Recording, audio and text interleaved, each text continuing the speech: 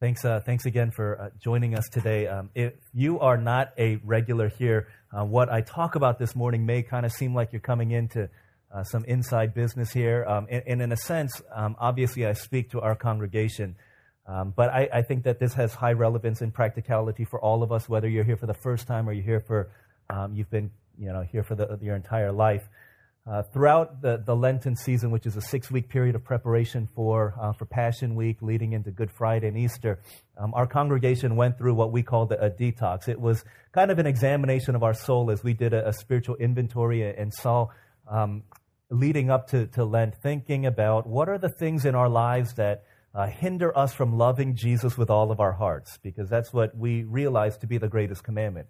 What are the things that are keeping us from doing that? Is it a certain sin in our lives? We talked about in Hebrews, it talks about there is in each of our lives a sin that so easily entangles us. We talked about what are the sins in our lives, and many people gave up different vices and sins as a way of really trying to focus in on just thinning out the chaff from our lives in order that we might pursue Christ more. For others, it wasn't maybe necessarily a sin, it was a distraction, something good that had gotten in the way. Maybe it was a video game, maybe it was a TV show, maybe it was a relationship, maybe it was something in our lives that kept us, that distracted us from really pursuing Christ more. We talked about what are the things that we need to let go of and leave behind in order that we might run more freely and more fully and more fast towards Christ. That's one thing that we did. Another thing that we did was we tried to figure out how can we create in our lives habits and systems and disciplines in order that we could get into the presence of God, in order that we might know Him more. Primarily dealing with the Word of God and dealing with prayer. And we had prayer meetings throughout the week and on Saturday mornings as a way of kind of getting us together in that place so that we could seek the Lord's face. And then we did this together in community with other people. We found people of kindred spirit and said, hey, let's run this race together. And for those of you who went through this detox, if that seems like it was a long time ago, then I think today speaks into your heart and speaks into your situation. If it seems like it was just yesterday, then let me kind of add some fuel to the fire of what you might be feeling and what you might be going through. For me, the season of detox was a highly, just a sweet time of fellowship with Jesus, of just wanting to love Him more, going back to first love, of discovering things about Jesus that I had forgotten about, and just realizing how much stuff filled my life that was keeping me from really loving Jesus with all that I could love Him with. And it was a humbling time. It was a weaning time. It was a repenting time. It was a renewing and refreshing kind of time that really just caused my heart to be super excited as we came into Easter and into last weekend and continuing on. And as I think about this, I think that we need some next steps and to talk about what do we do in light of all these things. Right? For some of you, you felt like this season was great, and I've heard some stories from some of y'all about how wonderful the time was. I've heard from some people who felt like it was a little bit challenging and yet at the same time really kind of a kick in the seat that you needed. I want to talk for the next at least couple weeks about what do we do now? What happens as a result of what God did in our hearts, and how does what happened back then continue to be played out in our lives? I want to read from Philippians chapter 3, and I don't know that there's many places that can capture the heart of what detox is about better than Philippians chapter 3. We're going to read verses 10 through 14. Philippians is a book, as many people have preached through this, it is extremely difficult to outline because in a sense, Paul, who wrote the letter to the Philippians, just kind of writes one long treatise, and it's just kind of hard to break up where his one line of thought begins and ends. So I just want to pick up in verse 10. Paul was an apostle, and he's been living and living for Christ for some time, and he's just kind of this super apostle who's just so intimate with Jesus, expressing his heart. And I think as we hear his heart, we hear God's heart for us, and then we hear our heart as we can try and get our hearts in line with where God wants us to be in light of what we've been through. Philippians chapter 3, verses 10 through 14, this is God's word. I want to know Christ and the power of His resurrection, and the fellowship of sharing in His sufferings, becoming like Him in His death, and so somehow to attain to the resurrection from the dead. Not that I have already obtained all this, or have already been made perfect, but I press on to take hold of that for which Christ Jesus took hold of me. Brothers, I do not consider myself yet to have taken hold of it.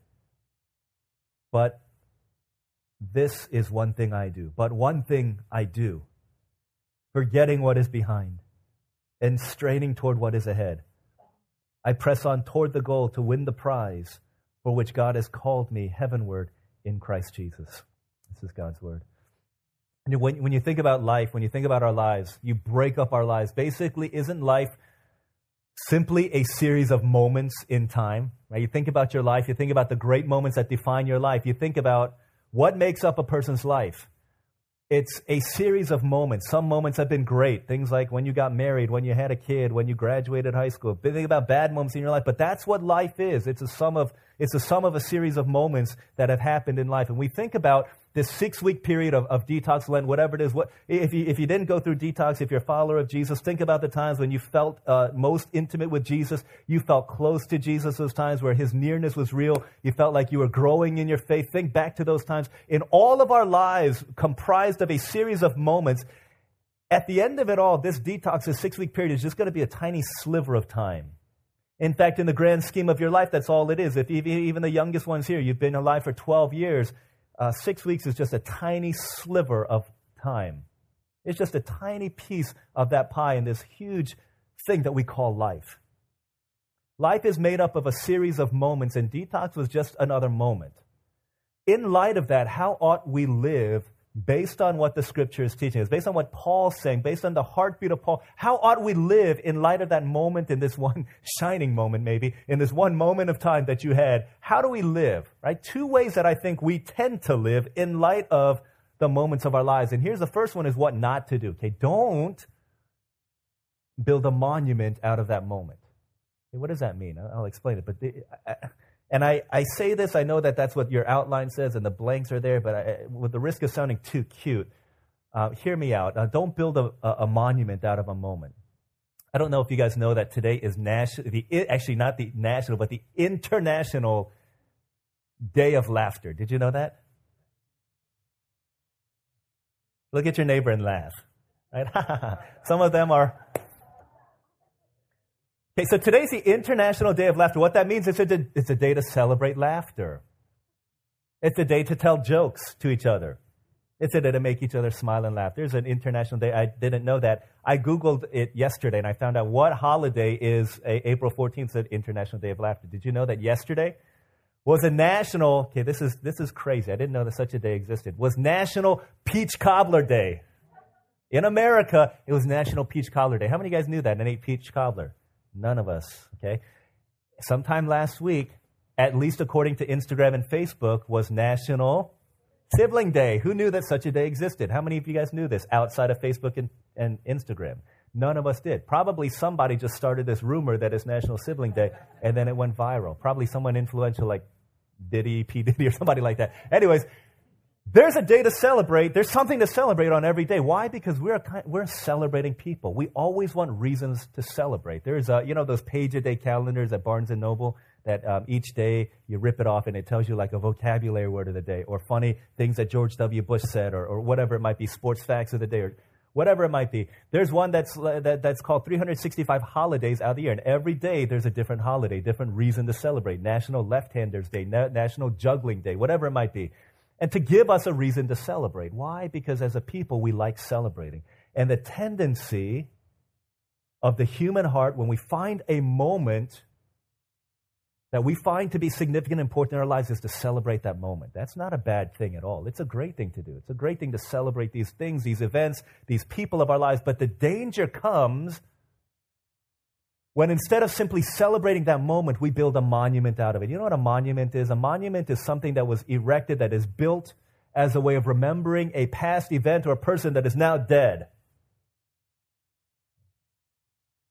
It's okay to celebrate a moment. I think if Paul was detoxing with us, he would celebrate those moments. And oftentimes he talked about moments of his lives where God did great things in his life, but he never built a monument out of it and said, you know what, this is how far I've come, and that's it. The danger is when we take these great moments and then we build a monument and we hail this past event and we say, you know what, many, many years ago, our church did this thing called a detox, and for 6 weeks I loved Jesus with everything within me. And then we build a monument around that. And the danger comes when the moment becomes something that's simply stuck in the past. We don't do this with anything else in life. Okay? If you think about it in sports terms. Okay? I love sports. I'm from the D.C. metro area. We call it the DMV, D.C., Maryland, Virginia. I'm from that area, and I've always been kind of a homebody. So my allegiance and my roots are deeply planted in the sports teams of the D.C. area. So I'm a diehard Washington Redskin fan. I'm a diehard Baltimore Orioles fan. So there's a Cowboy fan back there booing. Okay, she will never become a member at Harvest. Okay. So I'm a diehard fan of both of these two teams. Okay. But the trouble is, there are people who like to persecute me and like to persecute Pastor Albert because he's also a fan of these teams.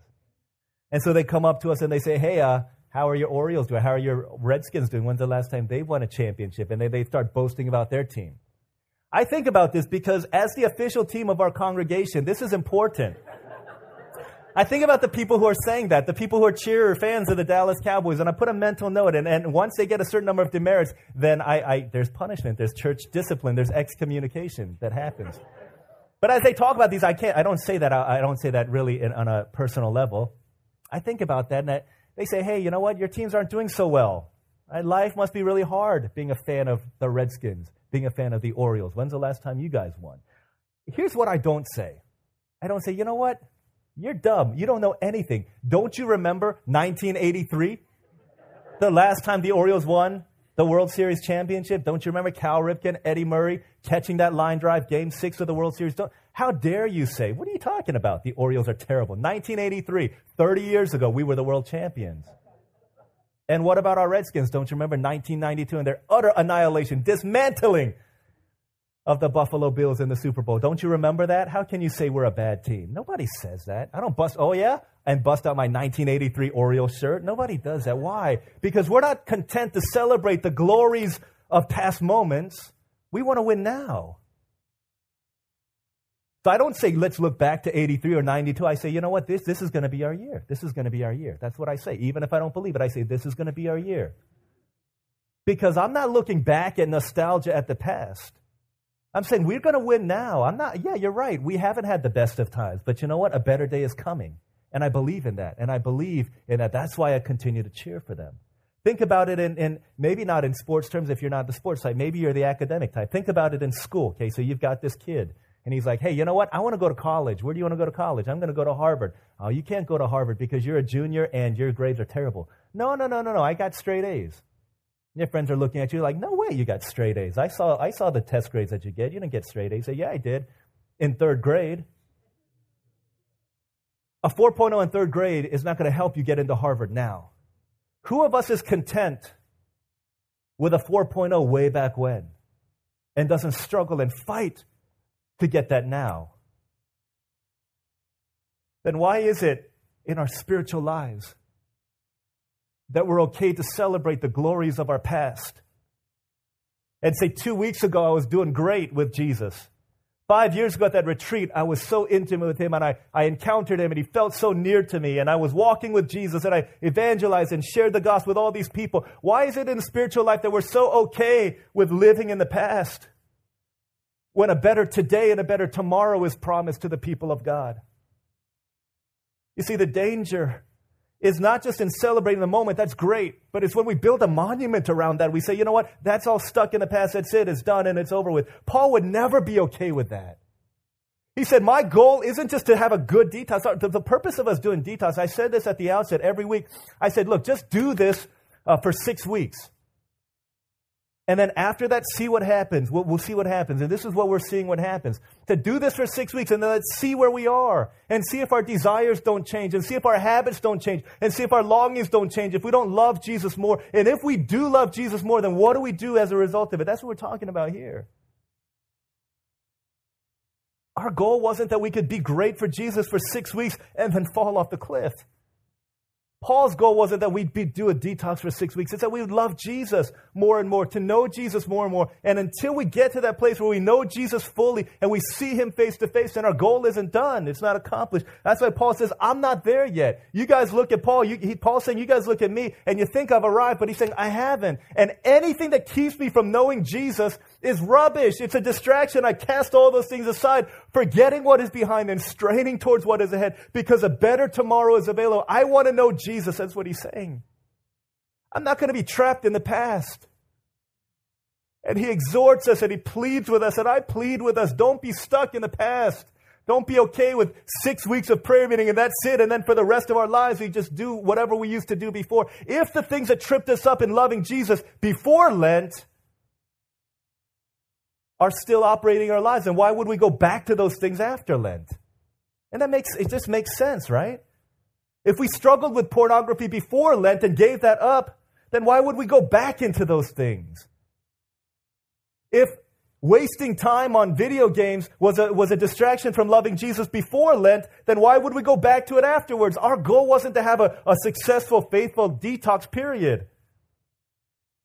It said we'd cut the fat from our lives in order that we might love Jesus more and walk towards him and know him more. That's it. I mean, we know this. But we need this because we need to be reminded of these things.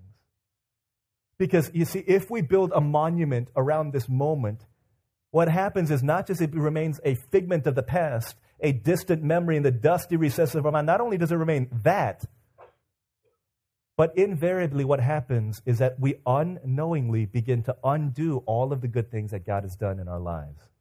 What do I mean? Here's what I mean. I'm not a big fan of reality TV, but one show that Olivia and I sometimes watch, a show called The Biggest Loser. And this show, it takes these people who are massively overweight, and they just go through this. Basically, it's a detox program where they cannot eat certain foods. They're tempted by it as a challenge, but they cannot eat certain foods. They have to incorporate new habits into their lifestyle, and they do this together with other people who are struggling, but also people who are like the picture of physical perfection. And these are fit, they're muscular, they're healthy, and they're screaming in their face, right, to lose weight, to do these things right. And so you've got these guys. And in the beginning, it's painful to watch. It's like I read this article on, I forget what website it was. It just exposes the truth behind these reality TV shows. And the first couple weeks is kind of like watching these big people do jumping jacks, and it's really kind of like awkward and painful because it's awkward and painful for them to do it, and it's the same thing for us watching it. And so you got these guys doing it, but as time goes on, you begin to develop relationships and. Not relationships, but almost kind of like you build affection for these characters. And in time, they're losing pounds and they're dropping weight, and it's almost like, it's crazy to see they get up on the scale, and from one week to the next, it's like minus 12, minus 17, and as we see it, like you're hearing their story and just being so gripped by it and so moved by it, and there'll be times where Olive and I are watching it, and one of us starts crying in just emotion, and as we're watching it, it's just like so excited and just captivated by it and entering into their story. And then there are times when they want to give up, and these trainers come and they start yelling at them, right? You got to do it. You got to do it. You got to think about these people who hurt you, and you're not going to let them hold the sway in your life. And they're yelling and they're screaming and all this stuff. And at the end of the show, these guys go back home and they see their family for the first time. There's just this amazing reunion where people are like, oh my gosh, where did the other half of you go? Right? It's crazy. At the first season, I think the winner was a guy named Chris Benson. He went from 330 pounds, 360 pounds, or something ridiculous like that, down to 200 pounds. He basically lost the equivalent of one of our high school juniors, right? He lost all of that weight, went from 360 down to 200. Craziness. The third season winner went from 400 down to 200. And I think about, oh my gosh, this is amazing. But then you hear the story behind the story. Right now, this guy, Chris Benson, first season winner, down to 200, went back up to 330 pounds. Season 3 winner, a guy named Eric Chopin, 400 down to 200, is back up to 370. Right, why?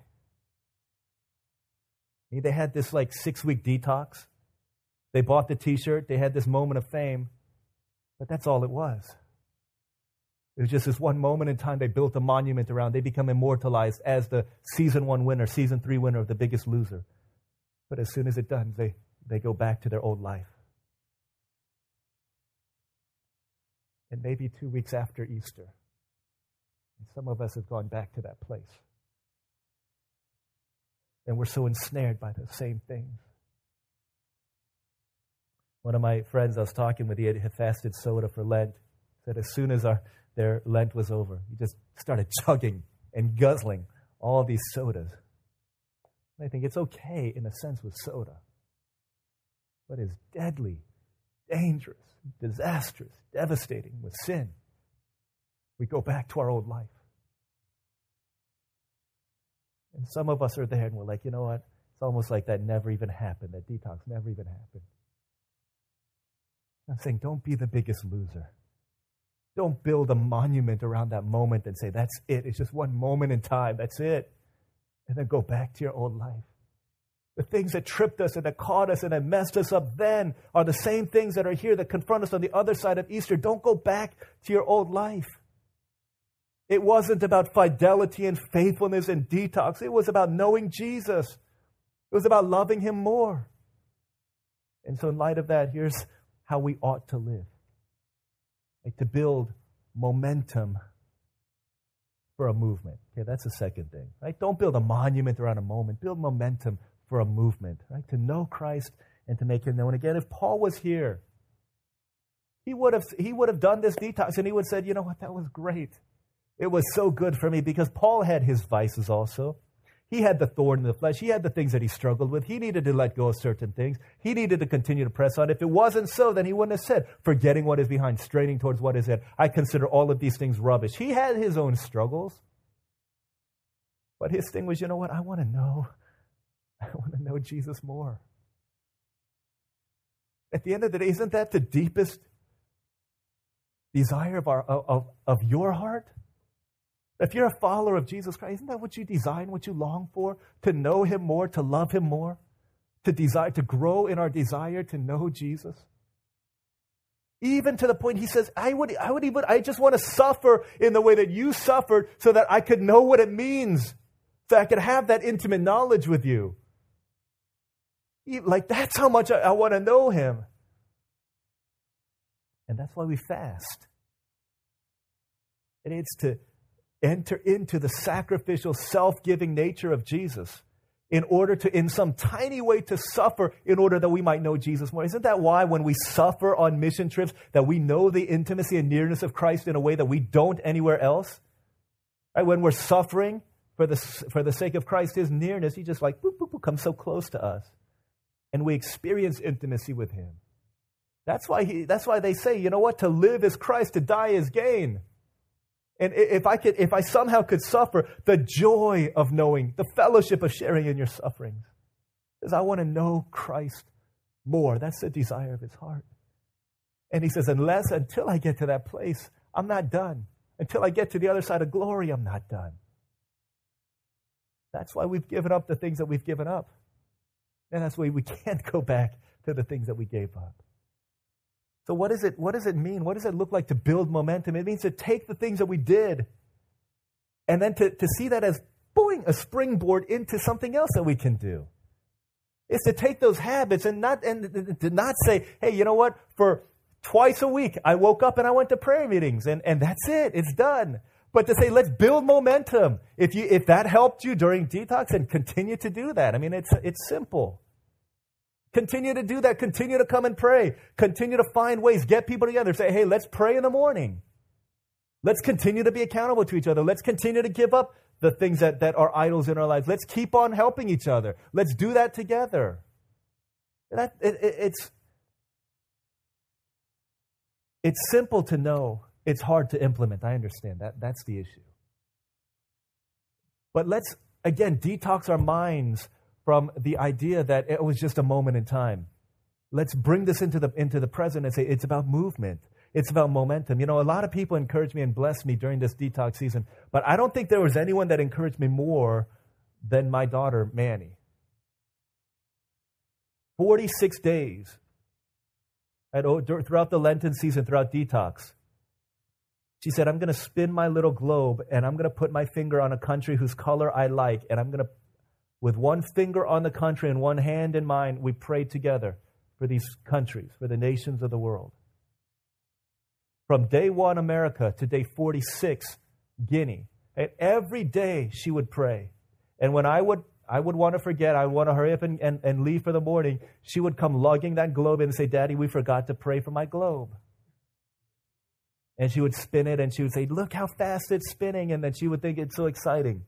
We would pray for pastors in these nations. We would pray for missionaries in these countries. She's not praying. She's praying after me. She wouldn't have the knowledge to pray for these. We pray for the persecuted church where the church people are being killed for their faith.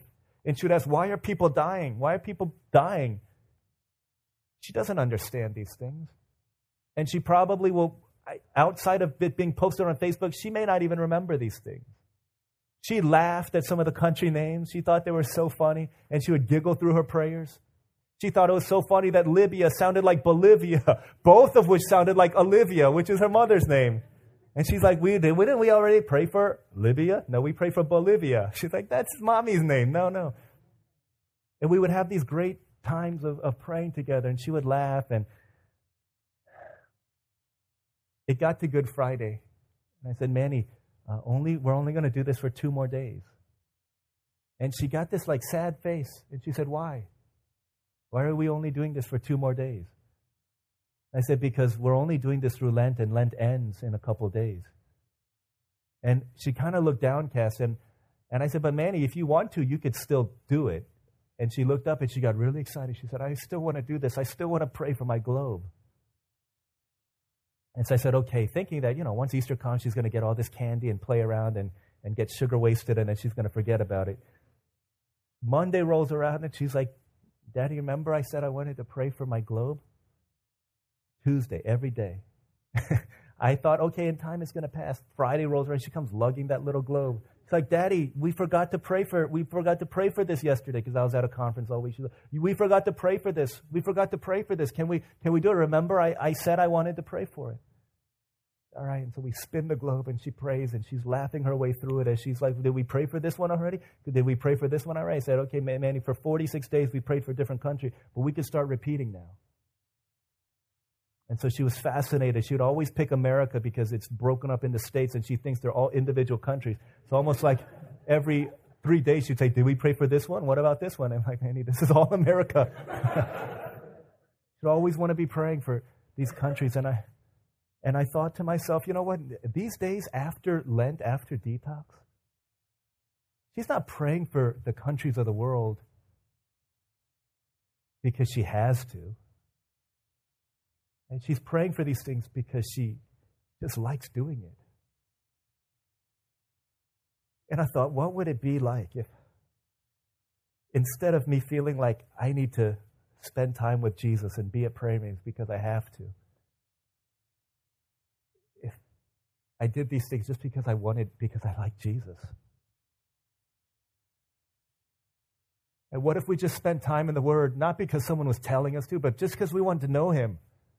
If we came to prayer meeting, not because someone was telling us to come, but just because we just want to love Jesus more and to know Him more. That's what it was all about. Never about having this moment that we could look back 10 years later. We're 40 years old. We're 30 years old. We're 20 years old. We're like, yeah. Hey, 10 years ago, I did this thing called detox. It was like so good. That's it. Never about that. Paul's like, as long as I can know more of Jesus, as long as I can know Him more, then nothing is going to keep me from going to that place. I just want to know Jesus more.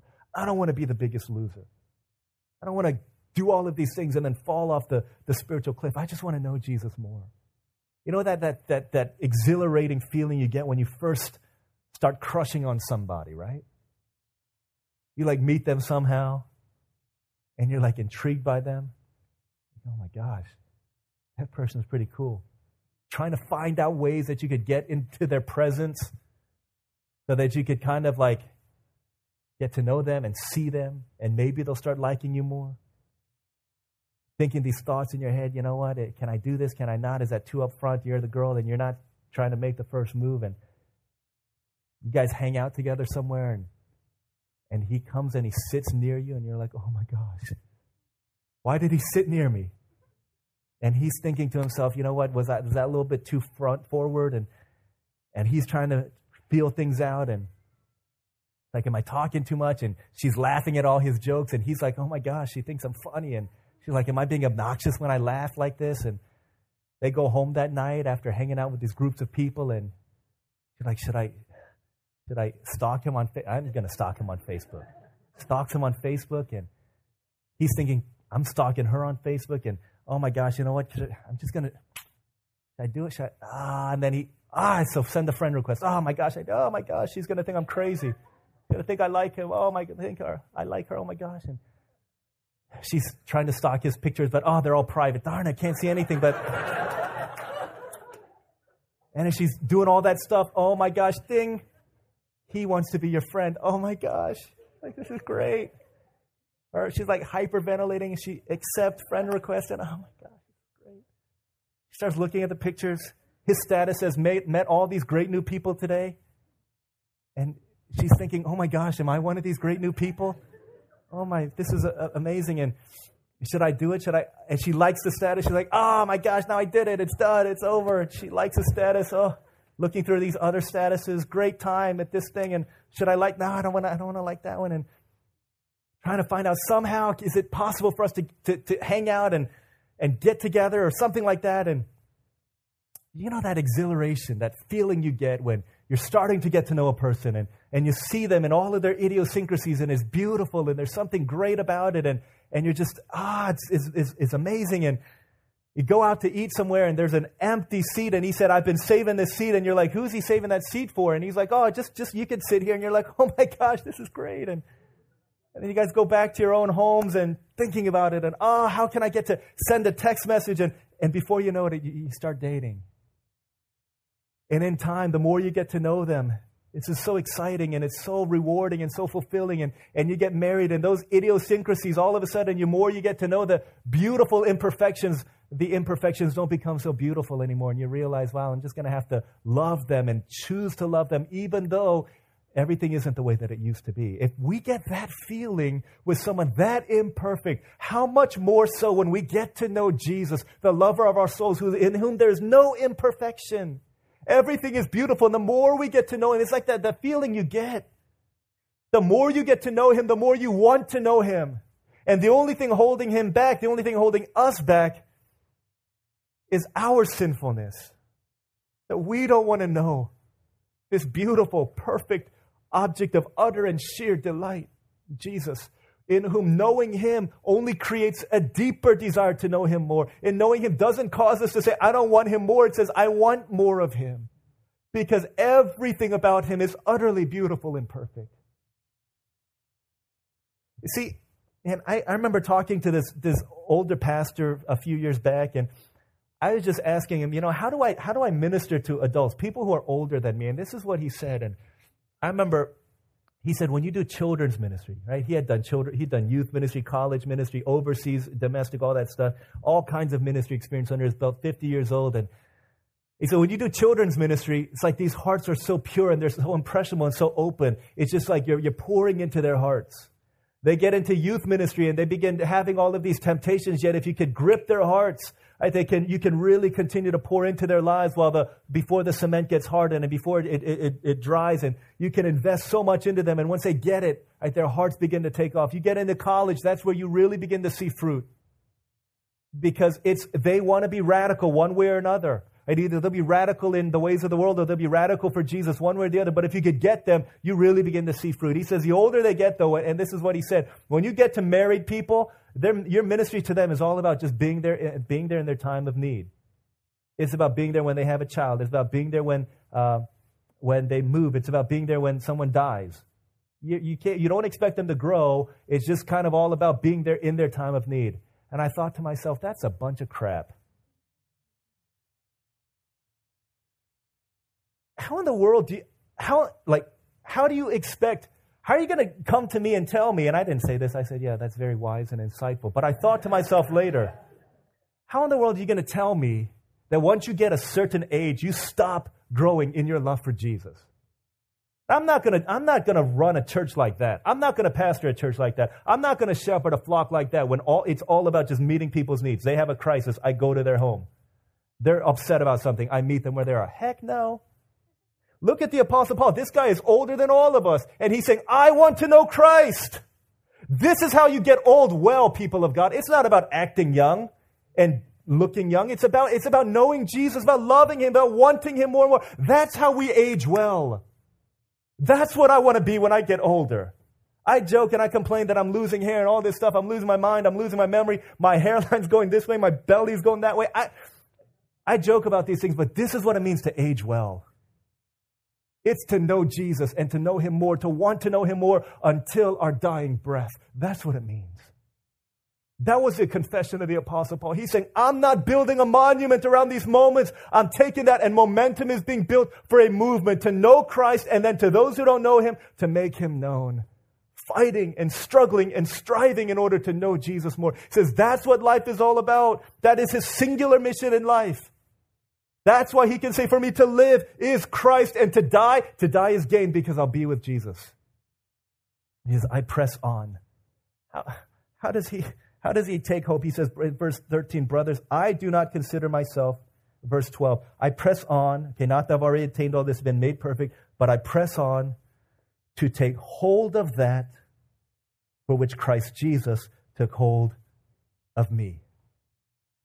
This is like mind-shattering stuff here. He's saying, you know what, I press on, I strain, I move forward, and all of this stuff, but here's the reality. I'm pressing on to know Jesus, but He has pressed on to take hold of me already. The grace that operates is the grace that He has given to me that has captured our hearts, and every time we're chasing after Jesus, it's really because He has already pursued our hearts. That's the grace of God. It's like when, some of our young girls get together. My daughter, Manny, and Evelyn, and Ella, and Jalen, and all these little kids are running around together, Emmeline, and they're chasing. There's one brother that the older brother they love. His name is Kenny. Basically, they think he's just like them, just a little bit taller, and so they love him. And so they always have these moments where Kenny is, for some reason, he's always being chased by them. And so they're chasing him around these circles, and Kenny is running, and he's running, and they're like, we're going to get you, we're going to get you, we're going to get you. And every game of chase like this, what inevitably begins to happen is the slower they get, the more tired they get, they realize that the distance between them and Kenny, as they chase him, is growing, but the distance between Kenny and them on the backside is shrinking. And what ends up happening is that as they chase Kenny, they realize that now, he's the one that's been chasing them the whole time. And this is what this is what Paul is saying. As I run after Jesus, as much as I think I'm pursuing Him, I'm running after Him, it's really Him who's pursuing us. It's Him who's been running after us. It's Him who has been calling out to us. It's Him who's been saying, let go of these lesser idols, stop drinking from these pools, so that you can have the thing that really matters. And the thing that really satisfies, it's me and it's me only. And how do we know? How do we know that we're not going to fall back into our old ways? How do we know that we're not going to be the biggest loser? Most people say the reason we watch reality TV, and I've said this before, the reason we watch reality TV is because we want to look at people whose lives are so jacked up, and we look at them and we feel better about our lives. But you know what? At least my life isn't that bad. That's why I don't watch it anymore, but that's why people are fascinated by Jerry Springer and by the old Ricky Lake shows and Judge Judy, because these guys are so stupid and they're getting yelled at by this judge, right? The reason why we watch shows like Extreme Makeover and those shows where restaurants that are down and out get turned around, watch shows like The Biggest Loser, is because we look at people who we think are in a worse place than us. We think, if their lives could change, then maybe there's hope for me too. But if the reality is they change only to go back, then what hope do we have? What consolation do we get from watching these shows? Nothing. But here's where hope comes from to me. Comes from the fact that Jesus Christ was the object and is the object of forever perfection. That He's the beautiful one.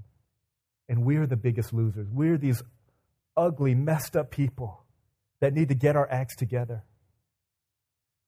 And yet, instead of Him, the perfect one, yelling at us to get it together. Jesus became the biggest loser for us. And he let messed up people yell at him and scream at him and spit on him and tell him he needs to get his act together, that you need to get yourself together. You need to do these things. Don't you know that I have power to sentence you to death? Jesus, the only one who didn't need any help in perfecting himself because he was perfect and beautiful beyond measure, subjected himself to the imperfections of this world. We will never become, we don't have to become. We have hope that we don't have to be the biggest loser because Jesus became that for us. And he offers us hope. He says, go and live in the freedom that I've won. And know that every step of the way, when you hear that still small voice calling you away, right, from the beckoning call of the world, that is Jesus who has been pursuing you the whole time. And in surrender, there's beauty. The cross bids us come and die to find that we there might truly live. Let's pray together.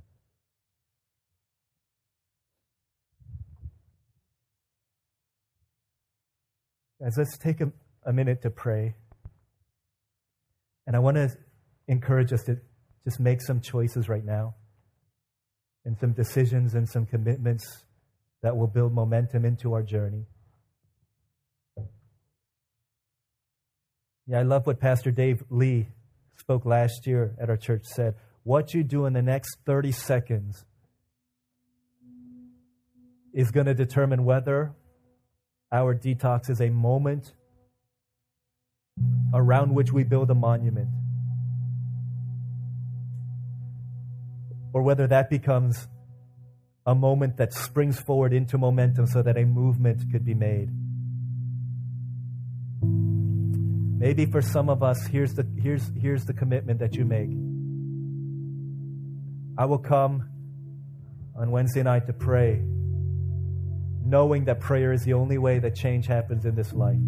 I will make a commitment here and now to read my Bible time, to get back on it, and that each day, because I know that there my Lord Jesus pursues me, I will spend time with him every day at 8 o'clock at night.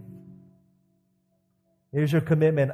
I struggled with these sins, and I will make a choice to delete certain apps from my phone in order that I will not be tempted to go back to my old life.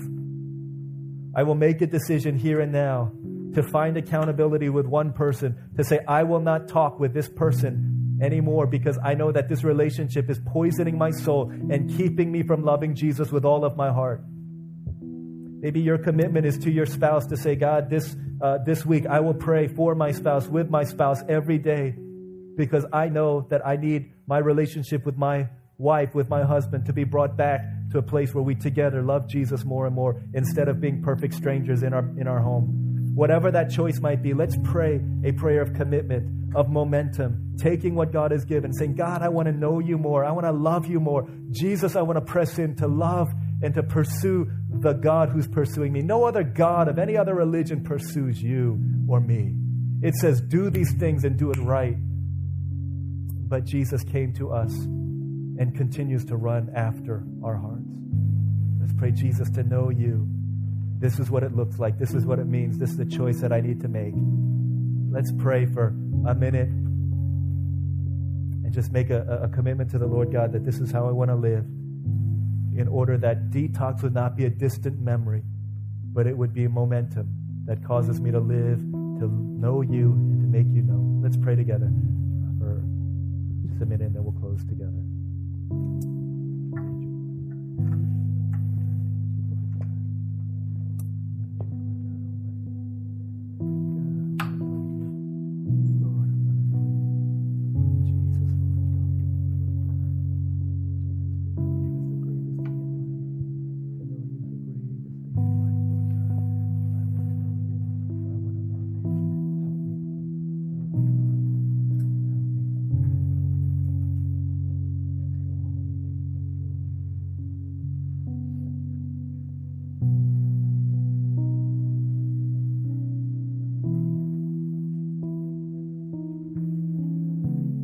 Father in heaven, we thank you so much that you brought us together in order that you might deposit into our hearts words of life that we so desperately needed to hear.